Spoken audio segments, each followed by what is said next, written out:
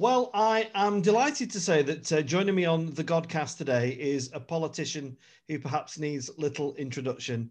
John McDonnell is with me today. John is a British politician who served as Shadow Chancellor of the Exchequer from 2015 to 2020, and he's a member of the Labour Party and has been a member of Parliament for donkey's years, is perhaps the best way to describe it, John. John, it's great to welcome you on the Godcast. How are you? Very good. I'm very good. I'm busy, hectic, same as you, really, dealing with all the problems of COVID and goodness knows what else.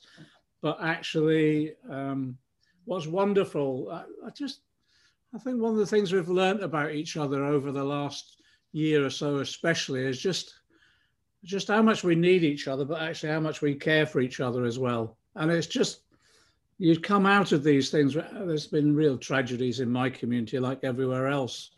But the thing about it, actually, I'm really optimistic because it's brought out the best in people as well, which has been wonderful. So no, at the moment, I'm really optimistic about where we're going. It's tough work at the moment for all of us, but no, it's great. I'm enjoying getting back in touch with people as well, just be able to physically see them as well. It's great. It's wonderful. Mind you, whether they want to physically see me, I don't know, but well, who knows, eh? John, where in the world are you? In Westminster today, or where are you? No, I'm working from home. I'm in my constituency, Hayes and Harlington. That's where I've lived the last 40 odd years. Hayes and Harlington, it's Heathrow Airport is in the constituency. So it's the town above Heathrow. Multicultural, working class community. I always used to say it's a bit like a northern town dropped on the edge of London. There's a real sense of community here. Every now and again, I do a conference on a local local history conference. And one year I did it as the history of Hayes as a migrant community. And basically it told the story of everyone comes here to work, that's the reality of it. And so there's a story of the last century and a bit of different waves of migrants coming. The Irish, my lot, basically came, big Irish community. Interesting enough, because we were on the railway line to Wales as well, there's quite a bit of a Welsh community that people came up via the railway, working on the railways as well, actually. We had a railway estate for railway workers. And then after that, it was, there was a sizable Afro-Caribbean community, but then a huge Asian community. And then over the last 40 years, quite a number of different African groups, Somali community. Large number of Somali women came here in the late 80s and 90s with their children from the war, basically. And interestingly enough, they formed a very matriarchal society. So when the men started arriving, the women said, hang on a minute, we're in charge here. And then after that, we've got a Kurdish community. So different people have come here looking for work, but often looking for refuge as well. And, a huge Sikh community, Punjabi Sikh community. And we rub along together pretty well. It's been, it's been tough at times where people have tried to divide us, but actually it's quite a united community, which is wonderful. Nice. And all the different religious and community groups come together pretty well. Whenever there's a crisis in this community, like we've had over COVID, there's no hesitation in people coming together. Whenever I put out an appeal, it's amazing the sort of solidarity that you see. It's fantastic. Yeah, that's lovely to see. Yeah. But you're a Liverpool lad by birth, but I was reading you ended up in Great Yarmouth. What's your recollections of Great Yarmouth, the great British tourism seaside resort? No. What happened is that my dad is from Liverpool, and when he Second World War, he was in the army as a sergeant in the army. He was stationed in Norfolk, East Anglia, before he went to Germany, and he met my mum in East Anglia. So when he came back from the war, I didn't know they'd done this deal. My mum said, I'm happy to go back to Liverpool, but eventually I want to go back to Norfolk. So after about 10 years in Liverpool, my brother and I were born. And then we went to Great Yarmouth, from where my mum came from. I thought we were going on holiday. I kept on saying, when are we going back to Liverpool? That's why I feel so strong a Scouser, really. Anyway, we landed up in Great Yarmouth, where my mum came from, and on a town just outside Galston. We wound up in council prefab in Gorleston, and which my mum and dad swore by the council prefab. They thought it was the best accommodation we've ever been in. It was up until then. Then we were on a big council estate in Gorleston just outside, and it was a mixture of being at the seaside, but also a bit in the country as well. So I liked it.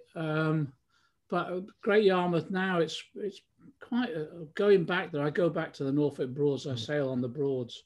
Going back there now, it's had some hard knocks as well. Coastal towns have had some real knocks over the years. You know, they've lost, Great Yarmouth lost the fishing, the tourism, they made up for it a bit, but not enough. They got a bit of work from North Sea oil, that's now gone. So they've had a rough time there. So it's quite high levels of deprivation in our coastal towns. Yeah. And that's great, John. And one thing that struck me, and I'm taking this information from Wikipedia, so it could be entirely fabricated, of course, but when you were a young guy, you actually contemplated joining the Roman Catholic priesthood. Is that correct? Yes, yeah. It was your classic Irish family, really. Interesting. My mum and dad. My dad born a Catholic into an Irish Catholic family in Liverpool. My mum was a convert. It's the usual thing then. You know, when you married a Catholic, you'd have to agree to bring up the children as Catholics, that sort of thing. And she became a Catholic. So we would go to Mass and Benedicts. I'd serve on the altar. And I was very, very committed Catholic, involved in the church a lot. And then at the age of about 11, 12, they asked, you know, have you considered a vocation? And at that stage, I thought, yeah, I might have. So I went off. Went off to be taught by the De La Salle brothers in a boarding school to prepare me for a minor seminary. And I was there from the age of 12 until 16. So yeah, no, I was serious. I wanted to be a Catholic priest. I thought about it. I was very serious about it. But then eventually I discovered I hadn't got a vote. I thought I hadn't got a vocation and didn't. But yeah, no, I was serious as a young man about becoming a Catholic priest, definitely. I think the Catholic Church have most probably avoided quite a disaster, really, don't you? I tell you what inspired me about at that time, I don't know if you can recall, it was Pope John the 23rd. He was quite a radical Pope, and he was a reforming Pope. And at that point in time as well, you had this big movement of worker priests, particularly in Latin America, where they were about changing the world, tackling poverty and inequality. And it was a very politicized Catholicism at the time too, which I found as a young man, a youngster, very attractive at the time. Yeah. So did that give you the roots for the political interest? Did you, when you decided it wasn't going to be the priesthood? A bit. In my family, my dad was always active in the trade union movement. My dad was a Liverpool docker in Liverpool, and so active in the trade unions there. My mum was a cleaner. And then when we moved to Great Yarmouth, my dad became a bus driver, and he was always branch secretary of the Transport and General Workers Union branch, very active in that. And my mum worked behind the biscuit counter in British Home Store, so we lived off biscuits for quite a while. It was, and anyway, so there was always politics spoken in the house, trade union politics, Labour Party politics. So there was always a political perspective, but also actually the Catholicism did as well. It was a form of political Catholicism in the sense of a mission to change the world, but to do that through organization and that sense of solidarity. So all of those things came together that naturally got me interested in politics. Yeah. And just kind of wrapping up that bit about faith, is that something that stayed with you, or have you just parked it? Would you now say you're an agnostic and atheist? Where's your position now, John? I think, to be honest, I think I'm an atheist. I can't. When you say you're agnostic, it sounds as though you keep the insurance policy there. But I think I've come to the conclusion I don't believe in there is a deity, but I respect religions. I deal with so many different religions in my constituency now. It's amazing how many are based upon the same core values and how that motivates people. And I respect that completely, really. And so on that basis, although I don't have faith myself, I respect those people that do have faith. And in some ways, I try in many ways part of my role is about bringing people together and having that shared understanding. So I was one of the local Catholic priests is a young lad whose dad I used to know in the constituency years ago. I was saying to him at one point, I spend more time in churches and gurdwaras than mosques than all of you lot put together. But because that's the nature of our society. People do still orient themselves around the local religious group, you know, whether it's in the mosque or whether it's in the gurdwara for the Sikhs or for the Christians in their churches. And what I try to do is understand the world on the basis of how people interpret it through their religion as well. And I think that's quite important. Yeah. You know? This next question. I miss religion. Can I just say, though, I do miss religion, though. Yeah. I do. I'm an old-fashioned Catholic. I miss the old incense and the thurible going and the Latin, you know. It's what you're saying is just what I'm thinking, is because you said I'm an old-fashioned Roman Catholic. I wonder, even though you've declared yourself as this atheist, that numerous Roman Catholics that I've spoken to have all had the same thread, which is once a Roman Catholic, always a Roman Catholic. so there is something, I think there is a thread running through you, John. No, I never deny my roots, because I think my values are based upon that history. Yeah. And I think that's given me something so important. I may not believe in a deity, but I believe in what was taught is so fundamental to us. You know, the whole concept of love and charity, and that being, I'll never deny my roots. In fact, I'm quite proud of them. The issue about whether there's a deity there is for me is neither here nor there. The issue is, what do you believe in, and what do you believe is that the core of humanity? And I got that from my religion, certainly, and I got that from the discussions, the political discussions around my socialism as well. All of us are in that mixtures. But I do miss the old ceremony, though. I really do. I have to say that. Yeah. It's so interesting what you're saying. I'm going away from my notes here, but because I think, you know, I often say to people, even if you don't believe in a deity, then religion is a most wonderful subject to study, because it's, you know, that it's so open-ended, and there are so many and all its bad stuff and the things that have gone wrong for the church. There's some really great teachings in there, aren't there? But it's also, and that's why I never deny the heritage of it. It's built into us. You know, that for me in the Catholic Church, it was the learning of the catechism. You learn the catechism by rote. But then actually, as you mature, then you realize that's the basis of a common understanding of shared values about how best to live your life. And that's why, you know, when I go to the mosque, it's quite interesting. And the way in which those values are taught in a different style, but actually they're the same core values. Yeah. In the Sikh religion, in the Gurdwaras, I have a large Punjabi population.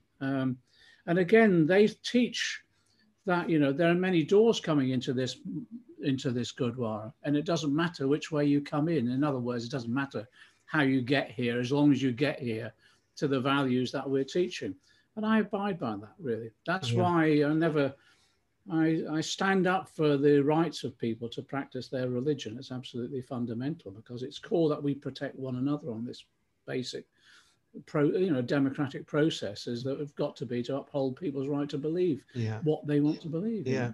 Thank you, John, for that.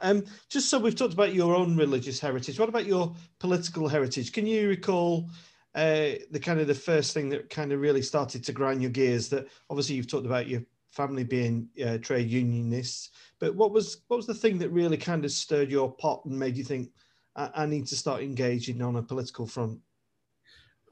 Because I was always interested, even at a very young age, you know, when I'm talking as an early teenager, really, I took an interest in reading the papers, and I read an awful lot.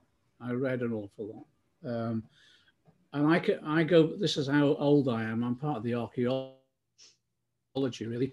I can remember Harold Wilson as a prime minister, incredibly underrated as a prime minister, the way he held things together, kept us out of the Vietnam War, ensured that actually he would maintain that dynamic of the Attlee government of investing in our public services.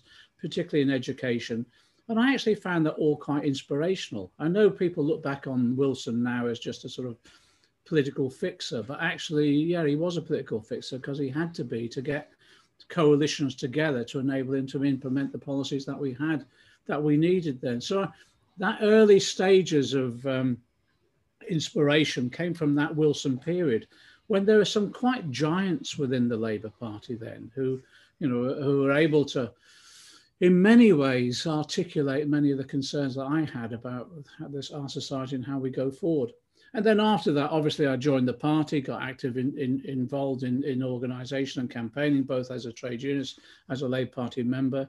And one of my close friends was Tony Benn, who was, again, inspirational figure in articulating what we meant by socialism in terms of achieving equality through the democratic process and how you bring people together in solidarity to enable you to achieve that sort of progress. So that was the stages. I was very much involved in a lot of sort of community activism, if you like. I moved down south again to study, so I was involved in things like campaigning for a local law centre, setting up local tenants groups, campaigning. I was even back at that stage campaigning on the environment as well. So all of that was very much rooted in local community campaigns. And which other political heavyweights were you influenced by, John, of your time? I mean, I go back to I remember the Michael Foots and the Dennis Healeys, and when politics was very different, I think. But who were the people for you? I think that throughout all of that, in terms of reading, I read extensively the whole history of the Labour Party, right the way back, the history of progressive movements. So right the way back, Robert Owen and cooperation. Then you move into that whole period of Chartism and the development of trade unionism. And if you look at some of the towering figures then, interesting enough also, I was interested in the development of how culture influences our politics. So William Morris, Ruskin, those people. And then, of course, you can't, and this I get slated for this all the time, you can't understand the politics of our country or even the globe really unless you have an understanding of Marx as well. I can't think of anyone better to analysing how capitalism operates and its implications for society overall. And then onto that, you move into that period of the 20th century within our society itself. And there's a whole range of people who I've been inspired by, George Lansbury and his work in his community in East London, the developments of the politics of the Attlee government. If you look at the Attlee government itself and what it did, apart from Clem Attlee himself, a quiet but absolutely decisive leader. Alongside him, of course, Nye Bevan and his ways articulating not just the ideas of socialism, but implementing it by the foundation of the NHS. I've just been reading the biography of Hugh Dalton, who was the Chancellor of the Exchequer for the Labour government after the Second World War. Again, someone not really particularly well known, but who brilliantly administered the finances of a government to deliver us out of the depths of the problems of the Second World War, post-Second World War period, to trying to achieve full employment, setting up our welfare state system in terms of social security, lifting people out of poverty. All of that reading of those heroes really, I think in many respects, laid the foundations then for what happened into the 60s, 70s and 80s. I had a lot of time for Michael Foot, but found that, and then I had some dealings with him as a young man with regard to our own constituency on speaking engagements and things like that. But again, I felt his political analysis was fine, but actually his implementation of some of those ideas was lacking. And that's one of the lessons I thought we should learn for the future, so that when you develop your ideas, you've got to also have the practical policy program to be able to implement them as well. So all of those. John, can I ask if you afforded any time to read in people on the opposite view to yourself? And you're gonna. I don't mean to offend you when I ask you to pay compliments to the opposition, but also who were the people on the right of politics in the Conservative Party that you maybe didn't agree with, but respect enormously? I'm sure there must be a few people along the way. I read extensively, and throughout that period as well, looked at the ideas that they were developing purely and simply because I wanted to know what the opposition were thinking and how you would have to counter those arguments. Having respect, I don't disrespect, but I don't necessarily respect either.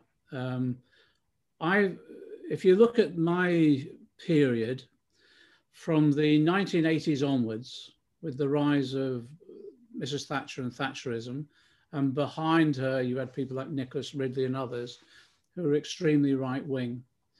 See, throughout the 80s, I believe our society suffered greatly, and a whole generation after that suffered greatly.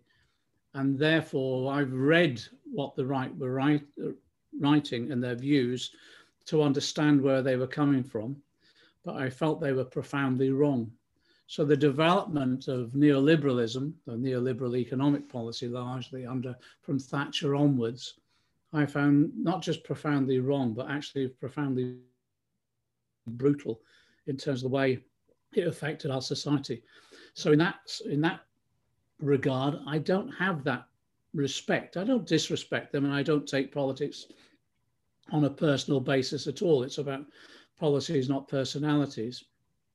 But I have within me, I have to say, and I need to be completely honest with this, I have within me quite an anger about what went on over the last 40 years as a result of the policies that they advocated and the human suffering that they brought about, which I find actually unforgivable. That's why I'm motivated in the best way I possibly can to ensure that there is an alternative to what we've been through. And I look back on it as the levels to pursue an economic experiment with monetarism that when it then became neoliberalism, which affected so many people's lives with high levels of unemployment, cutting back of our public services, the undermining of our welfare state, and the social consequences that had, I have to say, I have found it unforgivable, and I've had to be honest with people about that. Mm. And if we just move that on a little bit, so when Tony Blair got into power, I suppose I was a bit younger then and probably a bit more naive. I just thought you were all one big happy family. probably the best way to describe it. And one of the guests on the Godcast was Alistair Campbell, and it was very clear that there is a gulf within the Labour Party. But when you were, I suppose, when Tony Blair was in power, was that a comfortable place for you, John, or were you then become challenged by the leadership as it was? What happened was that I was a Labour candidate in '92, and I lost. It was a Conservative seat, Hayes then, and I failed to win by 54 votes.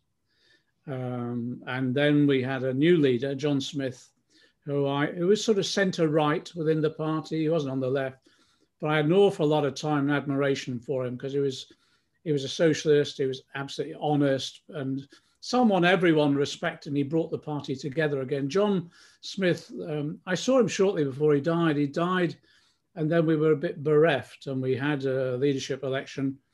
Everyone expected Gordon Brown to take over, but then the deal was done and Tony Blair won. Tony Blair came in '97. I was elected on '97, and we all had extremely high hopes. And there's no doubt about it that under Blair and Brown, there was significant achievements in terms of investment in our public services, in terms of tackling child poverty. I don't think anyone's really fully complimented Gordon Brown enough for what he did on lifting children out of poverty. Some great policy areas like Sure Start centres, living minimum wage introduced. Those things I supported. But to be honest, from '97 onwards, I was on a number of issues. I was almost in permanent opposition to the Labour Party leadership. So things like I was opposed to privatization, I was opposed to private finance initiatives and things like that, that inserted the private sector into our public services. I wanted a much more fundamental, I suppose, redistributive taxation policy, which redistributes wealth in a greater proportion within our society. And I wanted more power to be passed over to working people as well, particularly at work through trade union rights. And then, of course, when it came to issues like tuition fees, I opposed the government. I opposed the Labour government then. I believe education is a gift from one generation to another, not a commodity to be bought and sold. So I oppose that. And I oppose the Iraq war fundamentally. I campaigned hard against the Iraq war, and I think it was a really appalling mistake. So I look back on those periods of thinking there's some great things that were done, but actually it was tarnished by some fundamental errors. Each year, I chaired the Socialist Campaign Group, which is the left group of MPs within Parliament, and I'd concentrate on economics. And each year I'd prepare an alternative budget to Gordon Brown's budget, which was more progressive, I felt. To give Gordon Brown his due, when I became Shadow Chancellor, we did a meeting together and I was introduced as the Shadow Chancellor, and Gordon Brown said he's always been the Shadow Chancellor. It's really kind of him and witty, but it's true. So yeah, it was uncomfortable in the sense of, you know, sometimes you had to vote against your own side. But I've always said on votes in Parliament and things like that, vote according to your principles, vote according to what you think is best for your constituency and your country. And in that way we get better decisions, I think, you know. Johnny, in Burnley, during that period, all our schools were demolished and rebuilt. And at the time it felt wonderful. But there seems to be a huge hangover from that now. I suppose I'm not sure where I'm going with this, but and then the Tories came in and said, "Well, there's no money left." Do you think that Labour government was a bit too generous with the purse strings? I mean, because we've got empty schools now in Burnley, these beautiful buildings that are now empty and idle. I just can't understand it. There's a number of things where you decide when you go into government what are the fundamental principles upon which you wish to govern and which you wish to develop society. And one of the fundamental principles of every Labour government is to have a fairer, more equal society. Socialism is about the achievement of equality through democracy. So every Labour government has at its heart trying to create this fairer, more equal society, but also more democratic. And part of that drive towards democracy is making sure people have the best education possible. So during that Labour period, under Blair and Brown, the investment in our public services shot up enormously, and it was needed because we'd gone through nearly 2 decades of Thatcherism, which had been cutting back on our welfare state and undermining our public services. So the NHS was in crisis in 1997 when Labour took over, so it needed investment. The same with education. I have to say, in education, in my constituency, in Hayes and Harlington, we still had outside toilets and things like that in some of our schools, and they were crumbling buildings. There was a crumbling schools policy that we were countering. So all of that investment was essential. Sometimes you get sometimes you get the individual policy decisions wrong, simple as that. Sometimes there's miscalculations on school populations for the future. That's inevitable. Where I think the biggest mistake was made was the introduction of the private finance initiative, where actually it's left us with a huge carryover of construction that took place, sometimes not the best, but often it was good, but too expensive. And it was too expensive because contractors and some companies, finance companies, were making vast profits. And I think the government, and therefore the taxpayer, was being ripped off. I can remember the first meeting where Alan Milburn, who was the chief secretary for the incoming Labour government in the Treasury, came to convince us that PFI was a wonderful way of investing within our public services whilst keeping the money off the books, if you like. And I said then it would never work. It'll be more expensive and you'll be ripped off. And that's exactly what's happened. Interesting. Now, PFI was started under the Tories, then developed under Labour, continued under the Tories, but now even this government has had to acknowledge that it has been a disaster, and it has. In my constituency, one of the first schools was a PFI because they forced it upon the governing body who didn't want it. So I think some of those mistakes were definitely made, but on the level of investment that was needed in our public services, no, I think that was needed.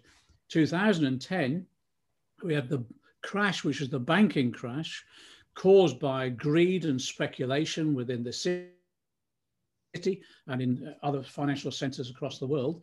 And then what happened, that was used as the excuse to cut back on public expenditure. In fact, it's been a disaster. And we've had 11 years of austerity whereby, well, let's take the NHS. When we went into the COVID crisis, there were 100,000 vacancies in the NHS.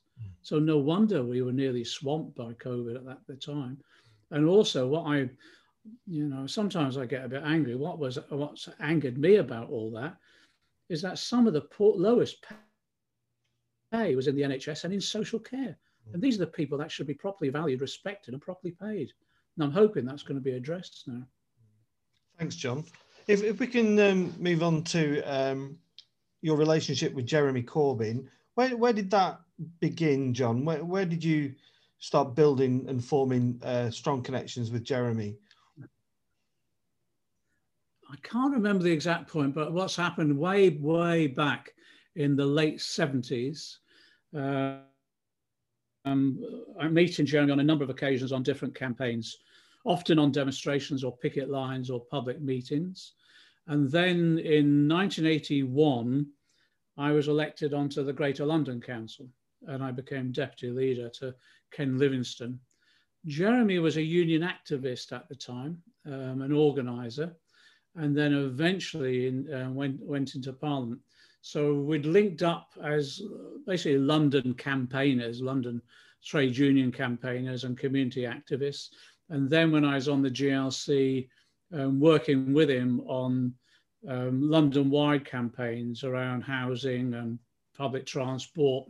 And actually, the environmental issues were coming up then as well. So I met him basically as an activist and campaigner. Okay. And I can only speak honestly. When Jeremy took over the leadership of the party with yourself, I sensed a real movement was something potentially big was building, and it was a narrow defeat, wasn't it, at the first general election, if I recall. And I thought, okay, well, this is going to be very interesting, and we're going to see where this goes. Mm-hmm. When it got to the next election, it all seemed to fall apart somewhat. I don't know if that's a fair assessment, John. No, it is. Definitely. It is. What happened was that Jeremy gets elected in 2015. I'm his campaign manager.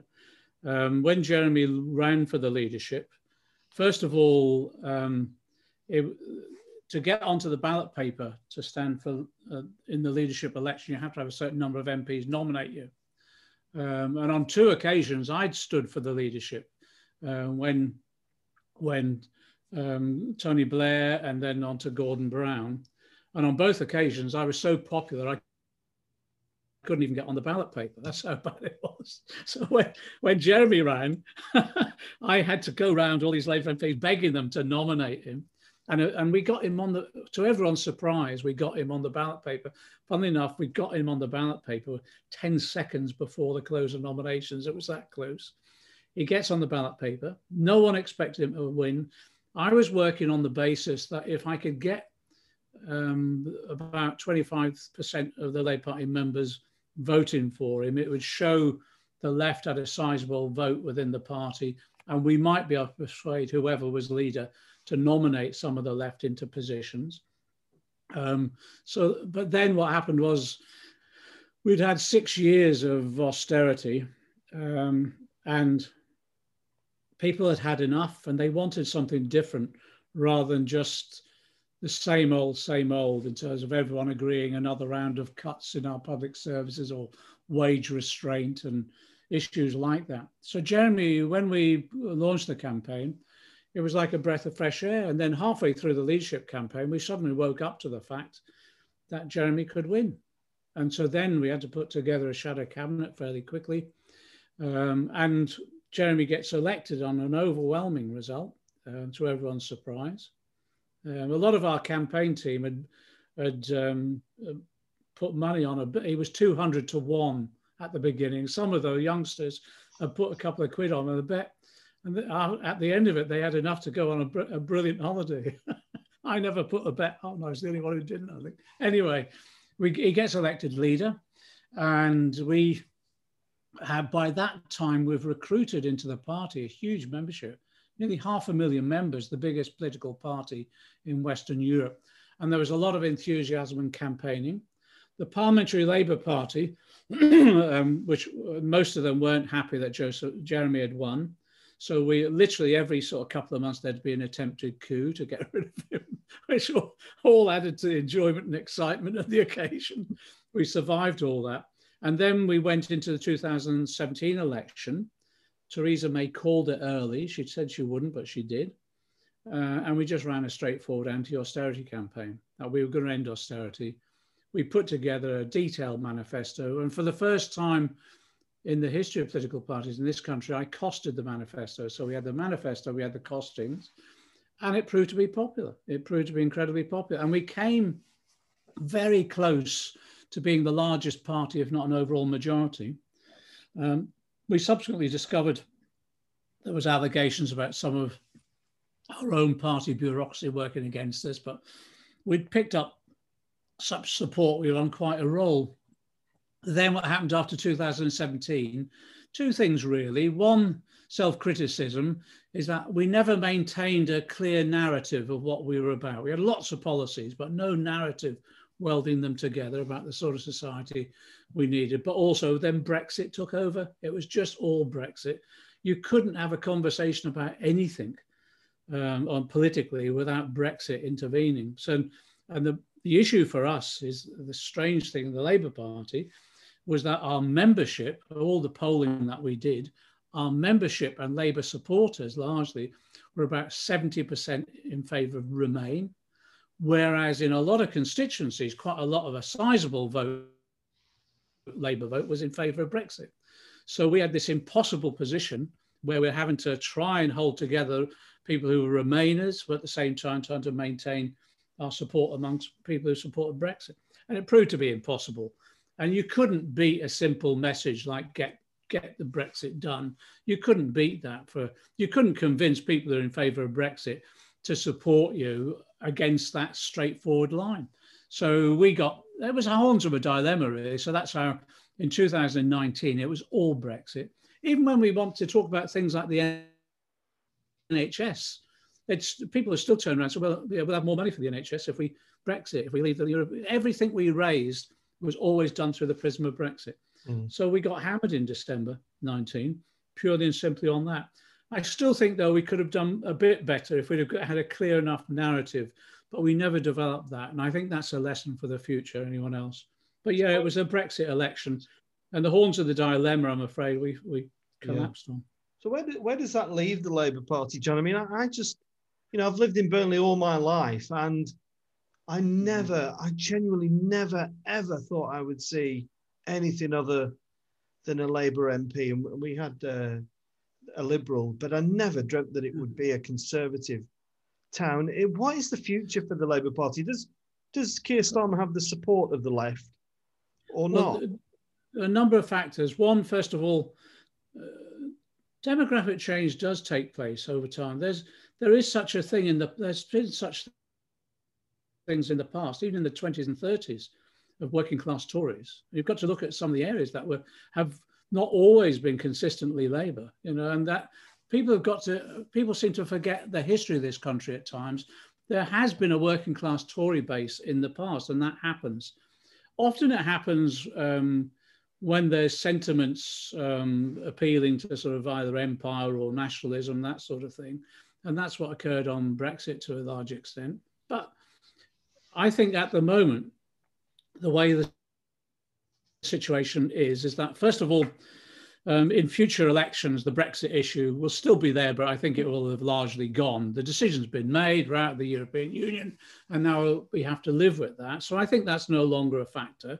So therefore, the debate eventually will return to the bread and butter issues of politics about quality of life, decent housing, education, health, all of those matters. And also this issue of concept of sense of fairness as well.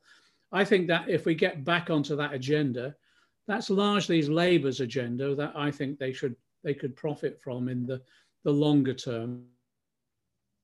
In the short term, I think Labour's having some difficulties because two things really.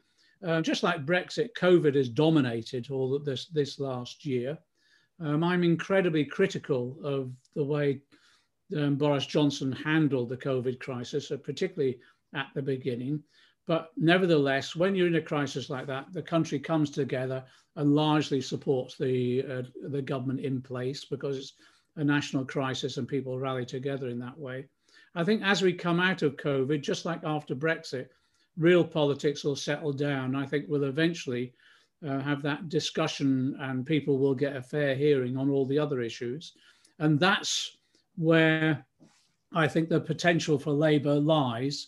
With regard to Keir Starmer, I've largely, since I stood down as Shadow Chancellor, I've tried to be as supportive as I possibly can, and I think that's the right thing to do. I said to Keir from the very beginning, when I stand down, it won't be like when Jeremy took over, where the right wing of the party were attacking him continuously on a daily basis in the media. I said to Keir, I'd offer all the support I possibly could, but I'd be honest as well about where I think we needed to go. And I think at the moment, I think where we need to go now is, actually, I think we need to be showing some passion about the future of the country that we want. I think we need a clearer vision about that more equal and more democratic and fairer society. And also we need to be calling out with a bit more passion the failings of our existing government, but also the inherent failings of our economic and political system. So what I want to see from Keir now is that vision and that passion. And in many ways, this, people may agree with this or not, we don't control the mainstream media. Our mainstream media in this country is largely controlled by a small group of oligarchs whose wealth and power we're trying to redistribute. So naturally, they'll defend that wealth and power. So it's difficult to get a fair hearing in a lot of the mainstream media. So what we have to do is take advantage of the benefit that we have of our mass membership and engage and use every other form of communication that we possibly can to get our ideas across, both a critique of existing society, but also the vision of that future society that we want to create. That's why I do all these Zoom meetings, and that's why it's almost like reinventing word of mouth as a form of political communication again, as against reading some of the mainstream media or listening to it. The other thing as well, social media is a thing that we can use effectively. In the 2017 general election, we had such a large bunch of young creative people. Social media was really effective for us. By 2019, the Tories had caught up and invested a large amount of money on social media. And what we need to do now is be that much more creative in its use. I think there's real potential there, but we need a bit of passion in our politics now, I think. I think so. I was talking to Grace Blakely on the Godcast, John, and we were talking about Boris, and I wasn't trying to get her to compliment him by any means, but she said he's, because I think he's a bit of the old Teflon Tony thing going on. Not much is sticking to him at the moment, and she's kind of said, well, it's because he's kind of that. He's got that kind of happy-go-lucky kind of thing. He maybe people might like to go and have a pint with him. But it seems to me that politics is a bit of a personality contest at the moment rather than a political contest. Does that frustrate you in any way? What I find frustrating to a certain extent is not, I've dealt with Boris over the years, he's in constituencies, he's the next door constituency to me. What I find frustrating is just what an easy ride he gets in the media. Really easy ride all the time. I'll give you an example. The last week or so, every political party leader has been interviewed on the Today programme, and they felt that's their responsibility to be there. he's refused to go on. He's just refused to go on. And the BBC lets him get away with it. I'd blank him completely. If you're not willing to come on, be properly interviewed, we won't bother turning up at your stunts. It's that sort of thing. I think he gets an easy ride. Interesting enough, though, politicians who rely upon that sort of easy ride and the likable roguish element, eventually people get frustrated with that. So here's a prediction. I actually think British people and people all over the globe just want someone who's honest and decent, and they want someone who actually has a care about other people rather than just themselves. I think Boris will run out of road, and people's patience will only last so long with him on this sort of likable rogue image sort of thing. And on that basis, just as like a firework, he might have flown quite high. I think he might crash to land relatively soon on all of this. I might be wrong. I get that impression. I think that. I'd be surprised if he stands at the next election, but I think your counterpart, the Chancellor, might take on the mantle and maybe bring some seriousness, if anything, to politics. It all just seem a bit aloof with Boris. John, it's been absolutely great talking to you. Just let me finish on this, because you mentioned Rishi Sunak. The obvious replacement to Boris, who actually might give up anyway because he wants to earn more money elsewhere. But I think you'll find over the coming period, Rishi's image might not be the same as it is now, bearing in mind what's been happening over some of these contracts and other matters. But we'll see how it rolls out anyway. It'll be fascinating to watch. I'm trying to fall into the role of elder statesman now, enjoying myself, warming my hands by the fire. But do you know what, John? Do you know what I've really enjoyed about talking to you is your passion is undiminished, isn't it? You are still, the fire is very much burning in you. And whether people agree with you politically or not, I think what you said about what we need is a real passion for politics and social reform and education and the NHS. Because if we don't have that, we really are in a bit of a pickle, aren't we? Exactly. As long as there's a homeless person out there, as long as there's a child who has not been properly fed, as long as there's a threat to our environment that could wipe out the planet for the next generation, we've got to be passionate. We've got to be. I think many people will echo those sentiments. John, I've really, really enjoyed this, and it's been a privilege to meet you and to talk to you. And thanks for joining me on the Godcast. You know where we are. We're up in Burnley. I know it's a place you know. And we send our best wishes to you down the M1, M6, whichever is the quickest. And thanks for coming on the Godcast, John. Thanks very much. Been a pleasure, Alex. All the best. God bless. Right.